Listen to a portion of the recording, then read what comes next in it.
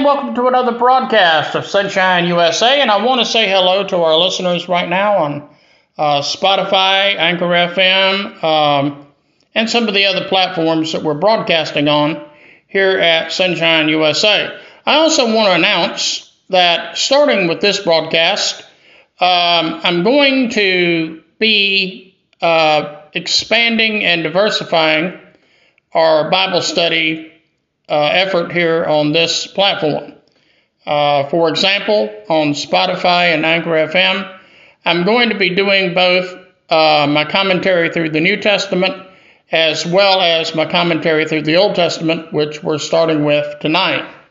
And that way, when you tune in to Anchor FM, you'll find that roughly every other broadcast is my commentary going through the New Testament, and every other broadcast is my commentary going through the Old Testament. Now, on Blog Talk Radio, which is the other platform that we use here at Sunshine USA, there I will be doing more of a topical Bible study or ministry platform. In other words, I'll be doing some topical Bible studies on that platform, and I'll also be sharing with our listeners some ideas about ministry, and it should prove itself to be a platform especially of interest to those of you that are going into the gospel ministry or you're already in gospel ministry. Maybe you're wanting some fresh ideas on different ministries that your church can be involved in throughout the year. One of the things we'll be talking about very soon on the Blog Talk platform is we'll be talking about different ministries that your church can be engaged in for the Christmas season. Since the Christmas season is rapidly coming up, we also know that Thanksgiving is coming up, and there are different things that your church can do to help your community during the Thanksgiving season. And this is the kind of stuff from now on that we'll be doing on the Blog Talk platform. You might say on Spotify and Anchor FM, what we're going to be doing is teaching the Bible itself. And then we'll be talking about how we can take what we've learned from our Bible study and put it to use in everyday life situations. And that's where the platform known as Blog Talk Radio comes in. And between these two different platforms, you will have a great help in terms of doing ministry as well as growing in your knowledge of the Word of God. Now, on the broadcast for today, we're going to begin our journey through the Old Testament. Now, those of you that are longtime listeners know it wasn't too many months ago that we completed our first trip through the Old Testament, going verse by verse, chapter by chapter, book by book. And we're going to begin that process all over again starting tonight. And one thing I like about the platform that we use on Anchor FM and Spotify is that we have an hour as opposed to 30 minutes on Blog Talk Radio. And when it comes to the actual study of the Word of God, we can do more in-depth study, and we could do it for a longer period of time. Also, on Anchor FM and Spotify, I can record these broadcasts daytime or nighttime any day of the week. Whereas, of course, on Blog Talk Radio, we can only record programs there between say 8 o'clock in the morning and 6 o'clock in the evening, roughly. I forget what the exact hours are, but we don't have access to prime evening time on Blog Talk Radio. So that's another point right there.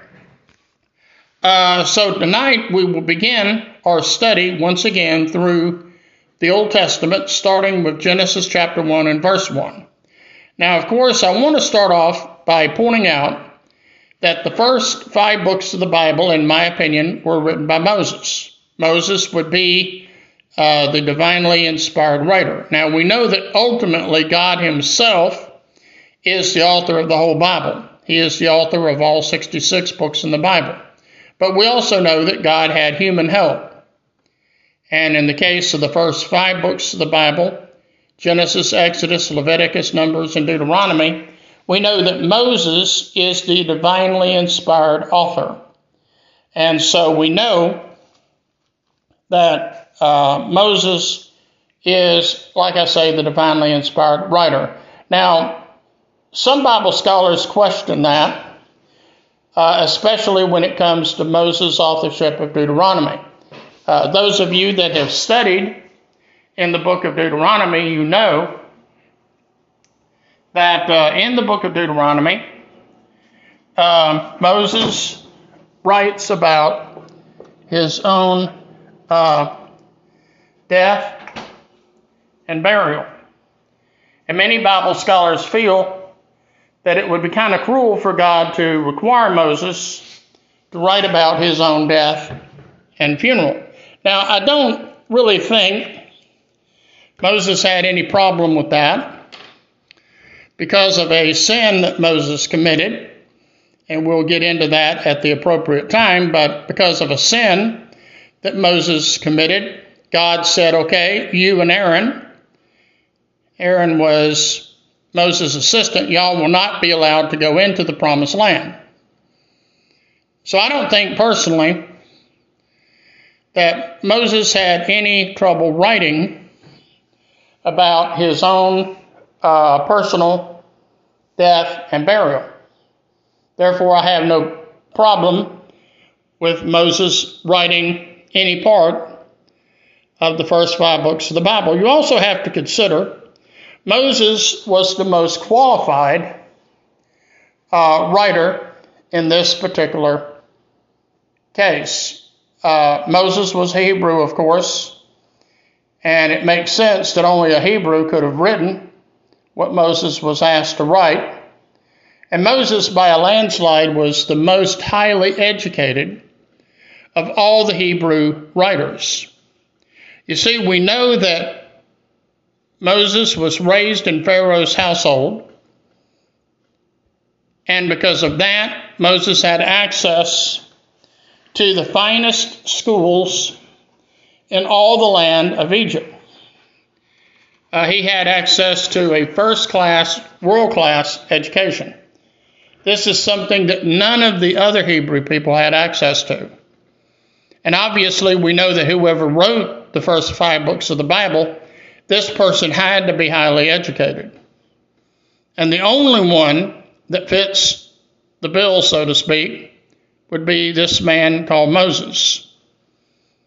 And we have to note the first 10 or 11 chapters of Moses are generally regarded as prehistoric. That is, stuff that took place before written history. And so we take note of that. And we have to realize that God told Moses what to write, and Moses faithfully wrote it.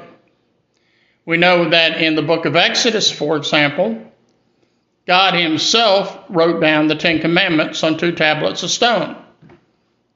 And of course, we know that Moses at one point got mad because the Israelites had already started breaking the 10 Commandments. And so Moses took the 2 tablets of stone that the original 10 Commandments was written on, and he dashed them on the ground. And God had to make 2 more tablets of stone, once again displaying the 10 Commandments. The Bible tells us these commandments were written by the finger of God. Now, unlike some of the later writers of the Bible, it was not possible for the most part for Moses to go back and look at secular history, because there was no written history during the first 10 or 11 chapters of the book of Genesis. And the only way Moses could have wrote what he wrote in the first 10 or 11 chapters of Genesis would be through divine revelation. Now, like I say, we as Christians, especially those of us who consider ourselves to be Christian evangelical Christians, we believe God himself is the author of the Bible. Moses is one of 40-something men that God inspired to help him. But these men were like secretaries. They took dictation from God. I personally believe that, except where otherwise noted, Moses and the other writers took verbal dictation from God. Once again, this is my own personal, honest opinion. They took dictation from God. They wrote what God told them to write. Now, it's very interesting to point out that many business leaders today, when they want a letter to be written, they will draft a letter to their secretary or administrative assistant, who in turn will produce a letter dictated to them by their boss. I have a little bit of experience in this area. One time I worked for a Christian-owned employment agency, and I had a supervisor who sometimes would compose letters verbally to me that they wanted written and sent out to prospective customers. I would then take that letter and print it up the way my boss told me to do it and send it out to the various prospective clients that we had. These men, writers of God's Word, they took dictation, I believe, from God, because I believe the Bible is verbally inspired. I believe it's the holy, inspired, inerrant, infallible Word of God. Now, some people say, well, Warren, that's a pretty conservative stand you're taking. And I know it is, and I intend it to be. That's the way I was brought up. That's the way I've always believed as a Christian. And certainly now that I'm pushing 70 years old, I'm not about to change now. Amen? Amen. So let's come to Genesis chapter 1 and verse 1. But before we do, let's go to God in a word of prayer. Dear Lord, I just want to pray right now that you will be with me as I teach from your word. Lord, I pray that you will give me the words that you would have me to say. Lord, help me to say everything you want me to say, and Lord, help me not to say anything you don't want me to say. Lord, I pray that we as Christians will take what we find in the Word of God and apply it to use in our everyday life. Lord, I pray right now for the needs of our radio audience. I know that there's all kinds of needs out there in our radio audience. We have some with financial needs. Some have a need for healing in their marriage. We have business leaders that are seeking God's leadership and guidance in their business. We have pastors in some cases who are struggling with all the various duties they have as pastor of the church. And so, Lord, we pray that you be with all these needs. Lord, we know that with you there is nothing impossible, because, God, you are God of the impossible. God, we know that with you all things are possible. There's nothing that you can't do. And we thank you for that. In Christ's name we pray. Amen. Okay, now, this is where we get into the reading of God's Word itself. It says here in Genesis chapter 1, verse 1, in the beginning God created the heavens and the earth. Now let's stop there for a minute. Let's take a look at the first four words in that verse. In the beginning God. That's the first four words in the Bible. Now bearing in mind I'm teaching through the King James Version. The King James Version is what I use in my preaching and in my Bible teaching. It is my version of choice, and it is the only version I read from on this program. So I just thought I would share that with you so you would know for future reference. But when we see these words here, in the beginning, God, we have very powerful words here. It's very interesting to note that here, God does not make any effort of any kind to prove his existence. Now, sometimes I've often thought, if I was God, and I know what a lot of you are thinking, some of you say, well, man, I sure am glad you're not God. And I would fully agree with you. I can't begin to tell you some of the things I would do if I were God. But that's why God is God and I'm not. But now I think sometimes if I were God, one of the things I would want to do in my word is to prove to my readers that I exist. But here in the book of Genesis, as is true in all other books of the Bible, God makes no effort of any kind to prove his existence. Let me say that again. God makes no effort of any kind to prove his existence. The assumption here is that when you start reading Genesis chapter 1 and verse 1, the assumption here is that you already believe in God. You already accept God as creator of the heavens and the earth. That's the assumption here. Now, once you accept these first 4 words of the Bible, in the beginning God, then you're not going to have any trouble believing anything else in the Word of God, because you've already accepted the first 4 words of the Bible, in the beginning God. Now, like I say, when I read the Bible, I'm not just reading any book. A lot of men down through the years, they've written autobiographies and novels and short stories and poetic books and historical books.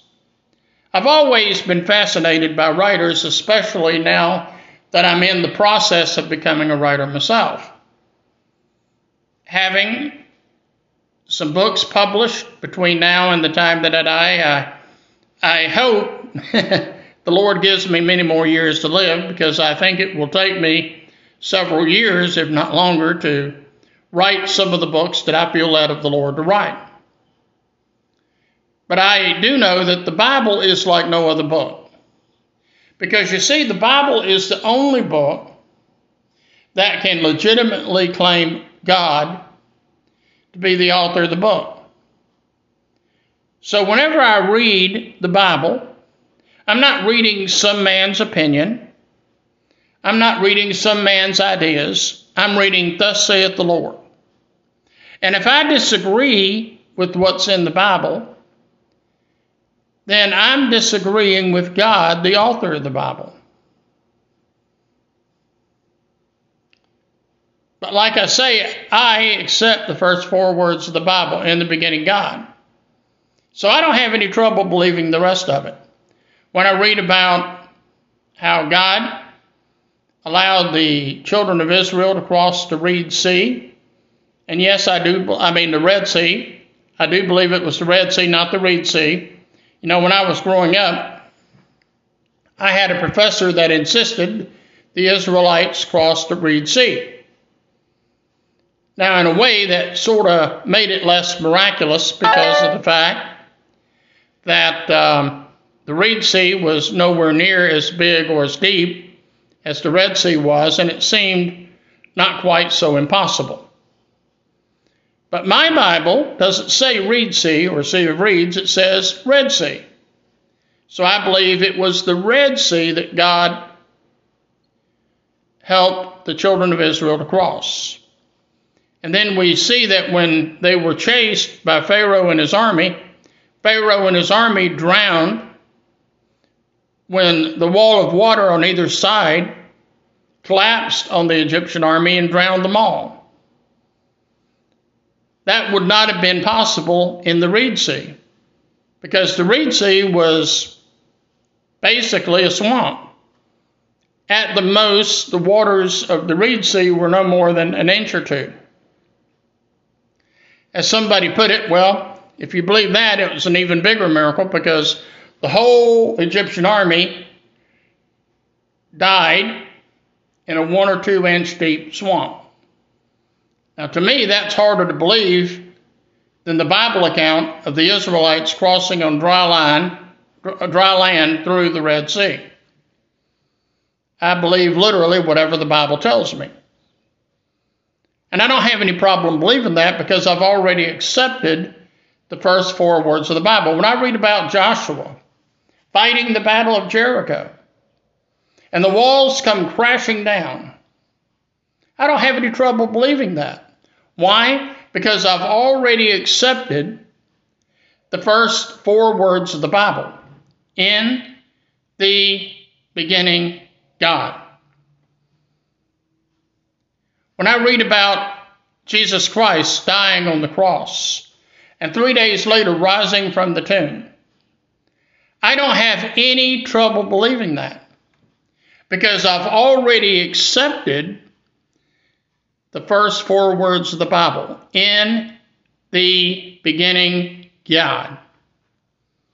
Once you accept the first 4 words of the Bible, in the beginning, God, you are not going to have any problem believing the rest of what the Bible teaches.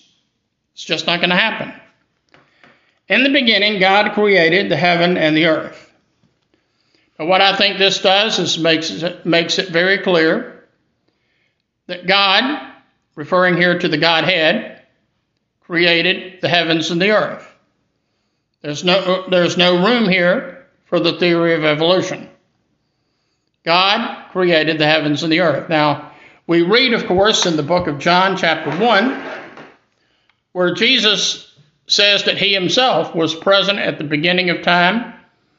He was present at creation, and that he created the heavens and the earth.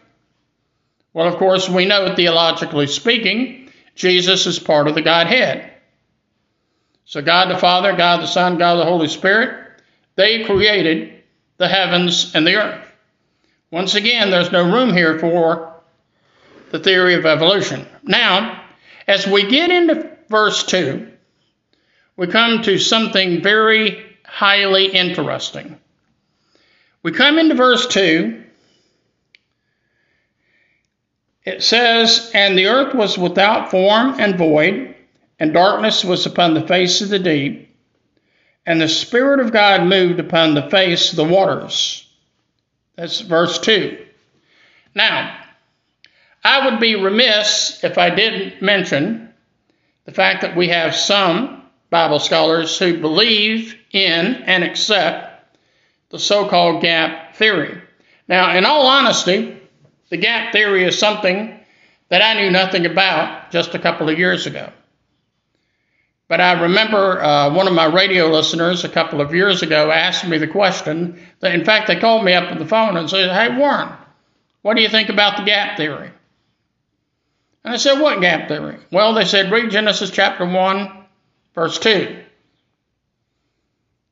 Now, they believe that when Satan was kicked out of heaven, this, of course, was part of an overall big rebellion, and that there was warfare on earth between God and Satan. And what we see here in verse 2 is what is remaining after that destructive act of judgment, when Satan fell from heaven.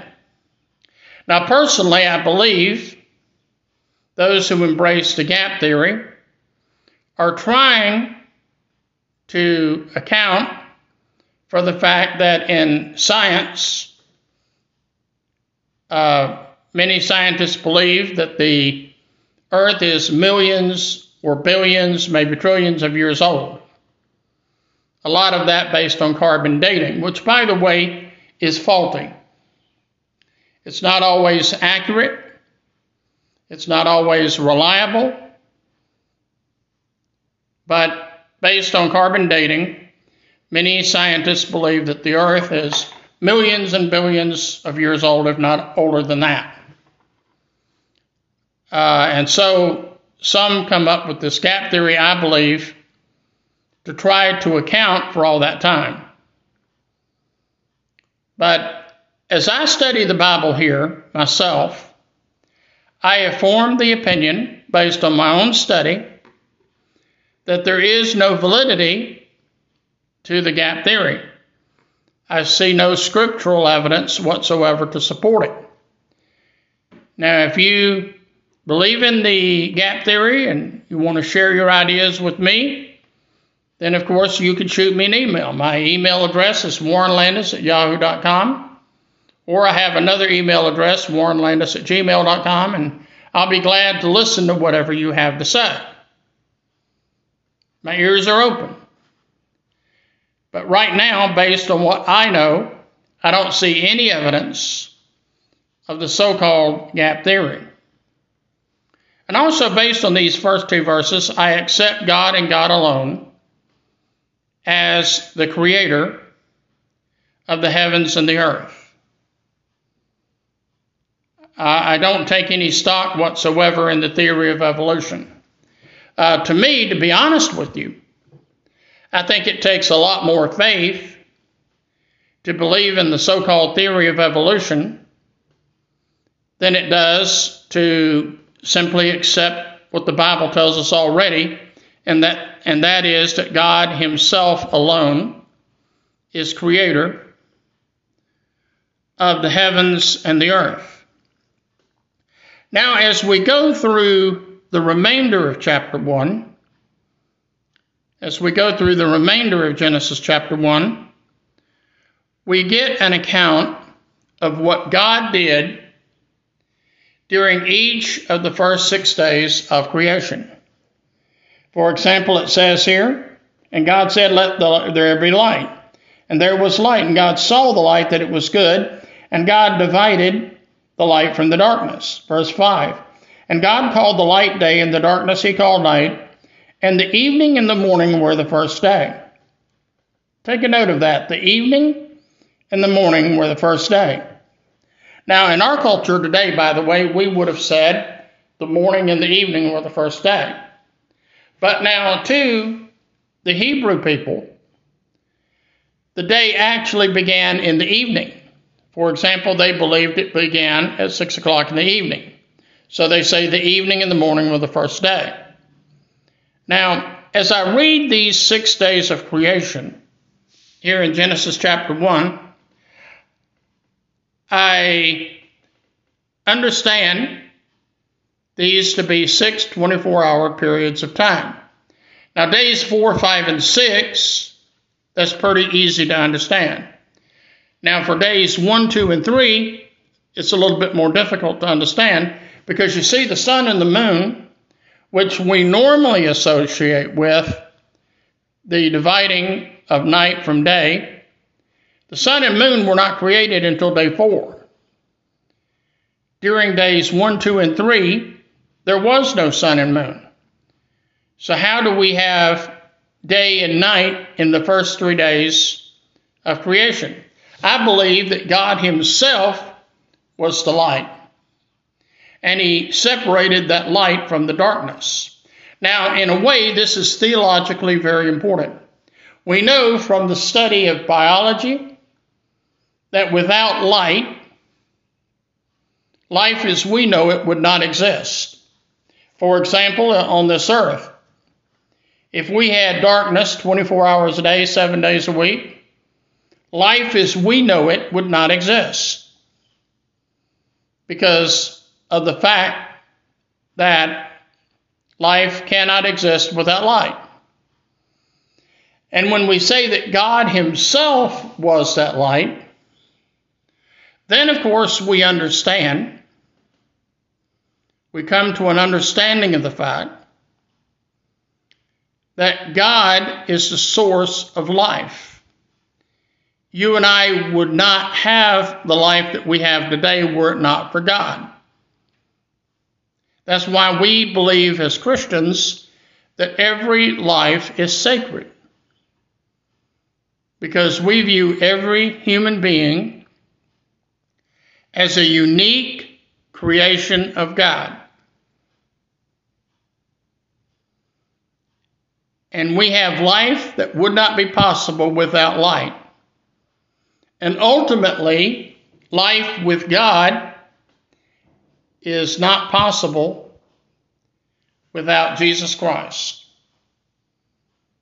Because Jesus Christ is the light that provides life for us in a world of darkness. Amen. So what did God create on day one? He created light, and he separated light from darkness. Now we'll notice at the end of each of these days, the Bible tells us, and God saw everything he created up to that point, and it was good. And the evening and the morning marked another day. Now, when we get to day 2, we see that God created the atmosphere, that is the sky, and it's also called the firmament of heaven. Now this is the sky, of course, that the birds play in and fly in. It's where we see the clouds. We could talk here about the earth's atmosphere. All of this created on day 2. Now, during these first 2 days of creation, it appears that the earth was almost entirely water. There's no mention of land whatsoever in these first 2 days of creation. But when we get to day number 3,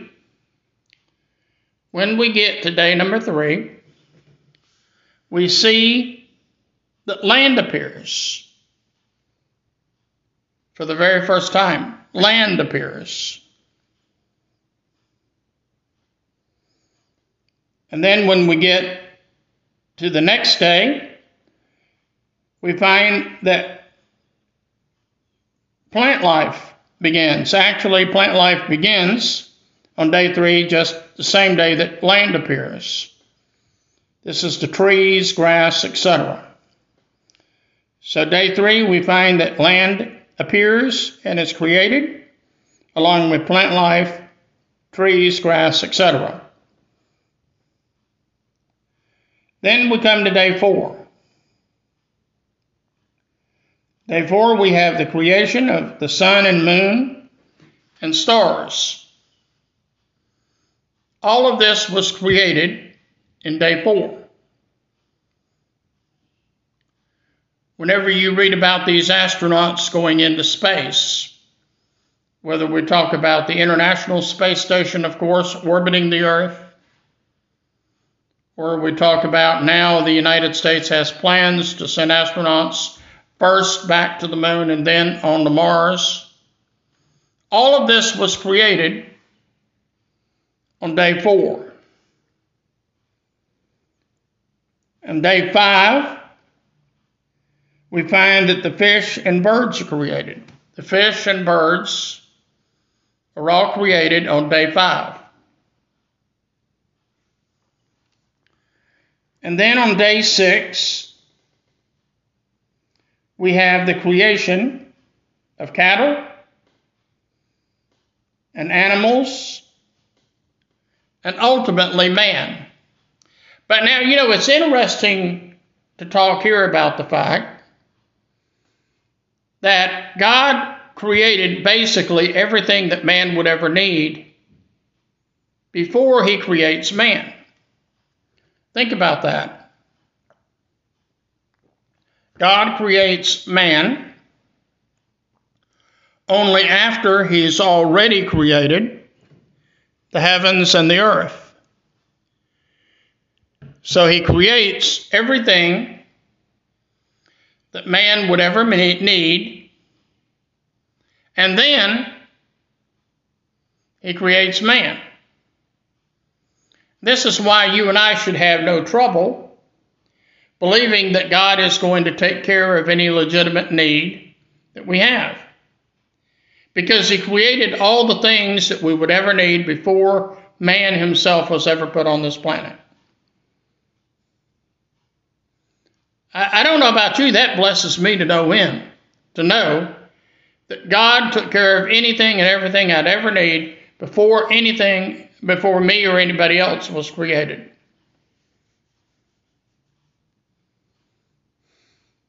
Now, I point out, and I've pointed out in my ministry over the years many times, that God has never promised in his word that he's going to make us to be a millionaire. God never promises us in his word that he's going to make us to be millionaires. It's never going to happen. But he does promise that he will take care of the legitimate needs that we have. Now, most of us, in the event that we're honest, we would have to say, you know what? God has given me so much more than I need. And I thank God for that. Right now, I'm recording this program sitting in the living room of my apartment. And as I look into the living room here, and also as I look next door into my bedroom, I see a lot of nice stuff. Not only things that I need, but even a lot of things that are just simply nice, that make my life more enjoyable, but I don't really need them. So God has not only, in my case, provided me with anything and everything I could ever need, but he has given me so much more than what I need. He has provided me with so much more than what I need. And I thank God for that.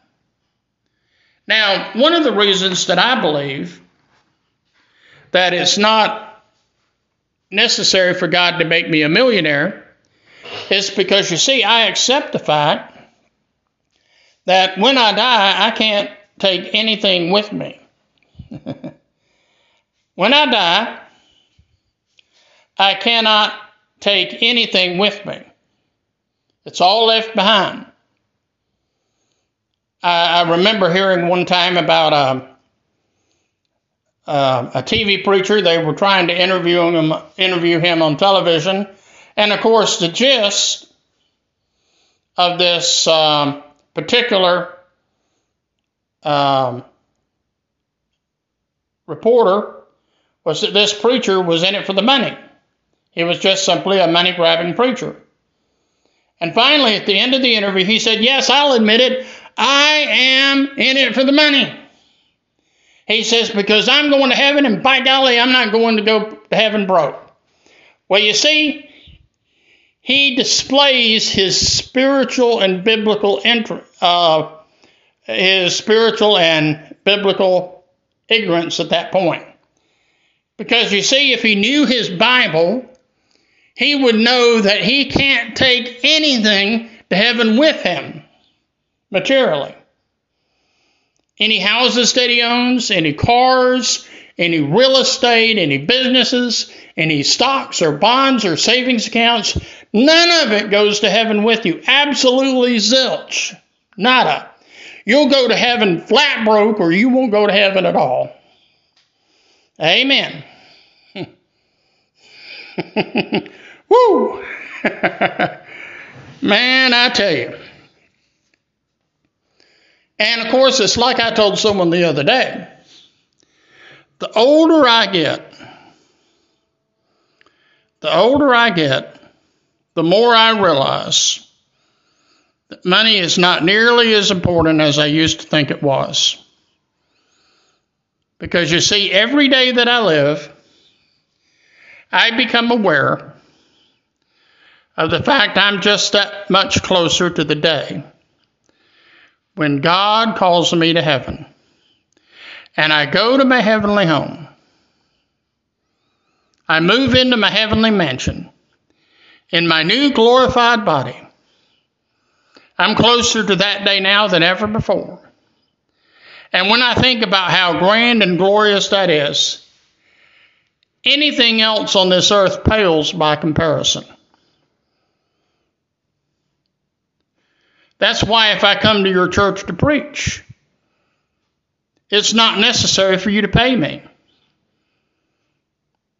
Because I already basically have enough money to live on if I just budget it right. Now, if you have a church, for example, in Montana or California, and you want me to come to your church, I'll be glad to do that. Now, I would probably expect you to pay my expenses coming out there and back, but I would be glad to come without requiring you to take up a love offering to pay me a gratuity for coming. I don't need a salary. That's one of the great benefits I have being retired. And that's why I could go to a lot of churches and preach for a lot less money than what you would have to pay other preachers. I mean, some preachers, if you ask them to come to your church, they want thousands of dollars up front in advance, and I don't require any such thing. All I ask is that when I get there, you take care of my expenses. Now, that includes transportation, lodging, meals, etc. But I don't need a paycheck for coming. Amen. And I'm just sharing with you my honest to goodness heart here. I was talking preliminarily to a prospective publisher just this past week. And I said, I just want to publish some books here that I can make available to the listeners of my radio program, Sunshine USA. And for me, it's not necessary that I make any money on these books. I just want to charge enough so that I can cover the cost of printing these books. I wish I could print books and give them away free of charge to my listening audience. Unfortunately, I cannot afford to do that. But I can sell these books at cost so that I personally make no income from it. And that is my intention at this point. And I'll let you know as these books are published.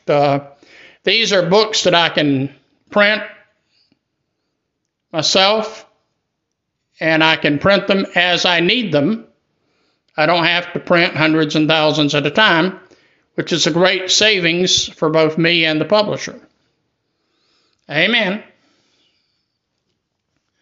But be praying about this printing ministry that I feel like the Lord is leading me into.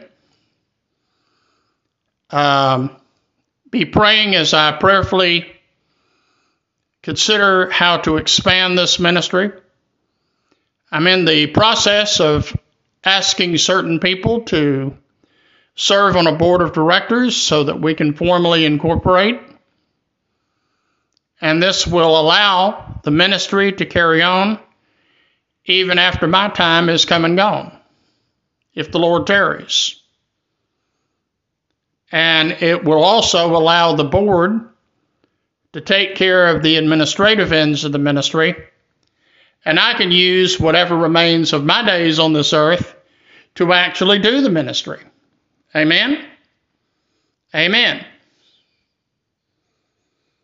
For some time now, I've gotten letters and emails and phone calls and text messages from a certain Christian television network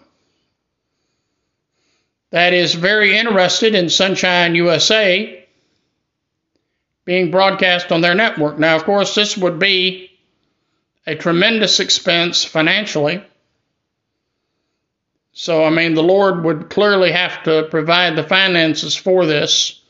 I don't believe in going into debt to do God's work. I believe that anything that I feel led of the Lord to do, either the Lord will provide the funds to do it when I need to do it, or else it'll be an indication to me that it's something that God does not want me to do. But, I think it would be great to have a ministry that is available on TV and radio stations across America.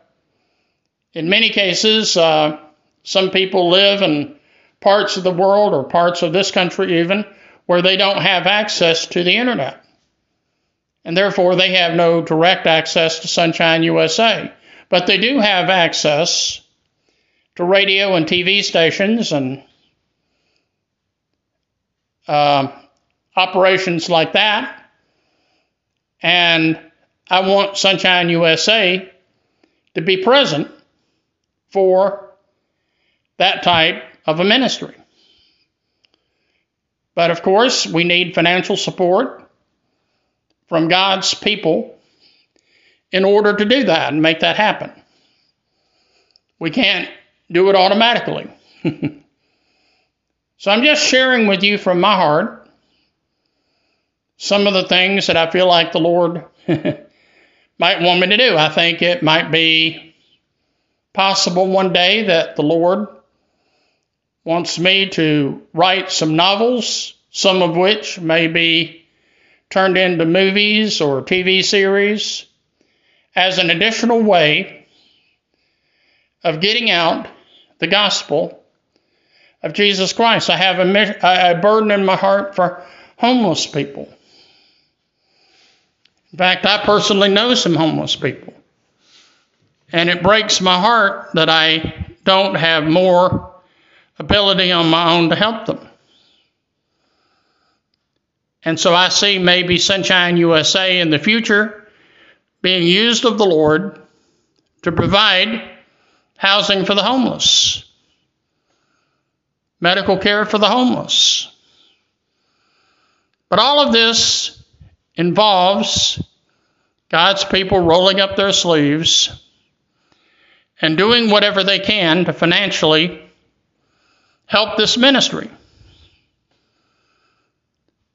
We want to grow and expand, but only to the extent that God wants us to do it.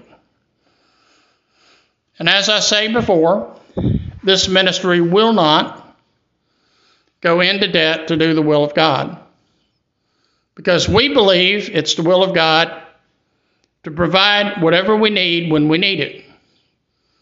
Amen? Amen. Now, if you have any Bible study questions, or if you have any prayer requests, I would love to hear about them. And once again, the best way to let me know about all this is by email. I have two email addresses. One is warrenlandis@yahoo.com, and the other one is warrenlandis@gmail.com. Now, those of you that want to contact me by snail mail, the old-fashioned, old-school way, you can do that. My snail mail address is Warren Landis, 80 Thruston Street, that's THRUSTON, 80 Thruston Street, apartment 8510, that's apartment 8510, Greenville, South Carolina, 29605. And I would love to hear from you. And if you're writing me snail mail especially, you might want to pray and see whether or not the Lord would lay it on your heart to make a financial contribution to this ministry. Let me point out once again, I get no salary whatsoever doing this radio broadcast. I never have, never will. I do it only for one reason. I love God and I love you. It is a labor of love. A labor of love. Well, I hope that you've enjoyed this particular edition of Sunshine USA. I hope that you will tell other people about it, because chances are, if you love studying the Bible on Sunshine USA, you know somebody else that would also get a blessing out of studying the Bible here on Sunshine USA. Until then, this is Warren Landis saying goodbye and God bless you. And guess what? Don't fret, don't fear, because I'll see you next time on Sunshine USA.